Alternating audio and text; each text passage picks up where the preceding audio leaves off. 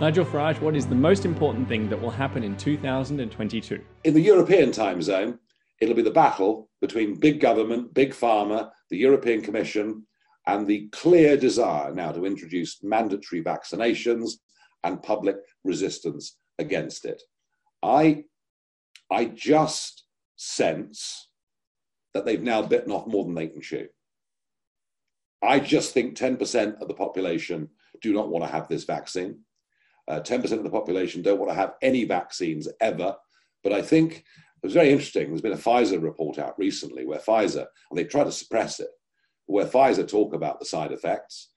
And there are side effects with vaccines. Well, of course, if you keep boosting and boosting and boosting and boosting every 6 months, then the chances of those side effects happening multiply every single time you inject somebody. So we're seeing a growth of vaccine skepticism. We're seeing, 50,000 people, for example, have just lost their jobs in the care sector. I had a letter this morning from a theatre nurse, NHS theatre nurse, saying, look, both my husband and I had COVID. We had it badly.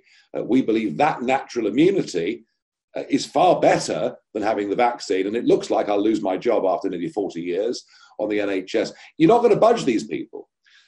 But I think there are others, perhaps like me, that were very pro the vaccine, who are now beginning to, I'm not turning against it, but I'm starting to ask some questions. I am actually worried about the number of young sports stars that have collapsed with heart attack. I'm actually worried about that. Now, I'm being cautious about it, but if you see the growth of that, at the same time that governments become more authoritarian, the potential for real conflict is high. So that, in terms of where we're looking in 2022 in Europe, is what I think the big issue is.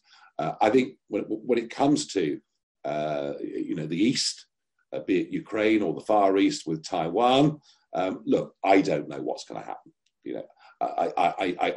I'm not going to sit here today and say that China's going to march into Taiwan, but clearly tensions with China are going to become a bigger and bigger and bigger issue. And equally, tensions with Putin, whilst at the same time the whole of Europe is utterly dependent upon his natural gas. You couldn't invent, the extent to which Putin has run rings around the Germans and others is astonishing. So I'm not going to make any predictions as to what will happen there.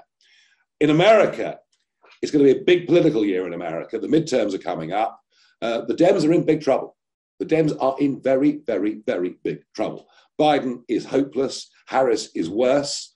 There's nobody emerging, unless you want Hillary Clinton back. In the Republicans, sure, you've got Mitt Romney. Sure, you've got Mitch McConnell. You've got the old sort of country club Bushite set. But actually, this Republican Party is now the Donald Trump Republican Party. It's as simple as that. It's very interesting. I saw some polling this week from Georgia. Brian Kemp, the governor of Georgia, not a fan of the Donald and vice versa.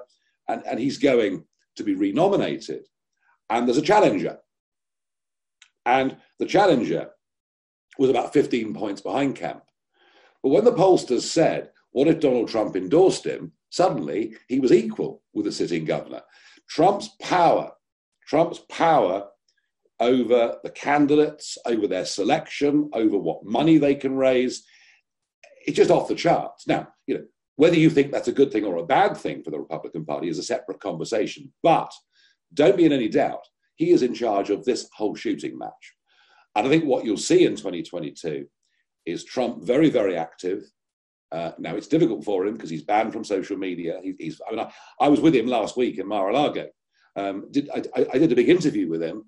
YouTube have now banned that interview. It's just astonishing. So, it's not easy for this guy to get his voice out. But I do think a big resurgence in, shall I say, conservative thinking in America. Because I think the Black Lives Matter movement, I think the increasing violence in the cities is going to become a feature. And I also think that, and again, it's tough, but I just genuinely think, Nick, that there are large parts of the American stock market, particularly the NASDAQ, that are now more overinflated, more overblown than they were in the dot-com bubble of 20 years ago. And I think there's going to be some real pain in some of these very, very speculative stocks. And if you have that and inflation, well, the good companies will fall a bit, but they're good, solid firms without debt that pay dividend. And we all know that in the long run, one sticks with those investments. As for the impacts on gold and crypto, that's going to be very interesting, because I sense there's with inflation, why would you have your money in cash? Because it's going to get eaten. If suddenly stock market investments, the Teslas or whatever it may be, suddenly start to look difficult. So this could be a very interesting year, 2022, and it'll be led from America, as it always is. And I just think 2022 could be the year we start to see much bigger amounts of money going into alternative investments. That idea that investing isn't about what's a good idea, but a game of alternatives and trying to figure out the best possible alternative is a key part of what you do at UK Independent Wealth with Rob Marstrand. But the thing that I want to ask you about is sort of where I'm sitting on this vaccine issue. And I want to talk about this with you because the economic impact is going to be significant. There's lots of resignations happening in Australia on the day we're recording this, actually, because it's the day that some of the vaccine mandates at the larger companies have come into play. There's this big, great resignation in the story in the US and similar things actually happening in China. And at some point, this is all going to have an economic impact. To me, the key sort of swaying voter group is those who are pro-vaccine but anti-vaccine mandate. And I find it very surprising how few people can understand that opinion even exists. To them, they either believe that you're pro or anti-vaccine, and they don't see the nuance. So I'm curious, how would you explain to people the idea that you can be pro-vaccine but anti-vaccine mandate? Because it's a matter of individual choice, and it's a matter of what kind of country you want to live in. It's a matter of whether you believe in liberty, freedom of the individual, or whether you believe in the communist idea that the state owns you from the moment you're born until the moment you die. This is fundamentally about philosophy.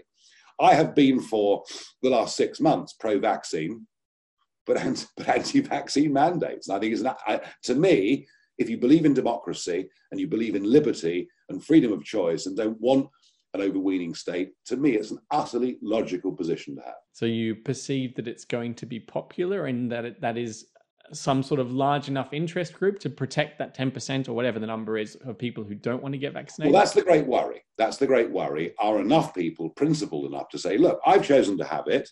Bill over the road hasn't, but I respect his right. I mean, if you could show me some evidence that said, by having the vaccine, as opposed to not having the vaccine, I can't get COVID and I can't be a carrier of COVID, I might start to understand why people who are pro-vaccine would be less friendly towards, the idea that others could opt out.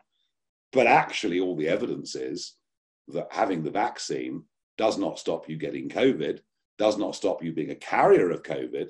But it might even make you more likely to be a carrier of COVID, because you may have it and be asymptomatic because the vaccine has to some extent protected you against the worst symptoms. So, unless that point can be proven, I will remain firmly in the camp that the unvaccinated should be able to live normal lives. And if that means, doing a few lateral flow tests every week, so be it. That, I think, is a small price to pay for that kind of freedom.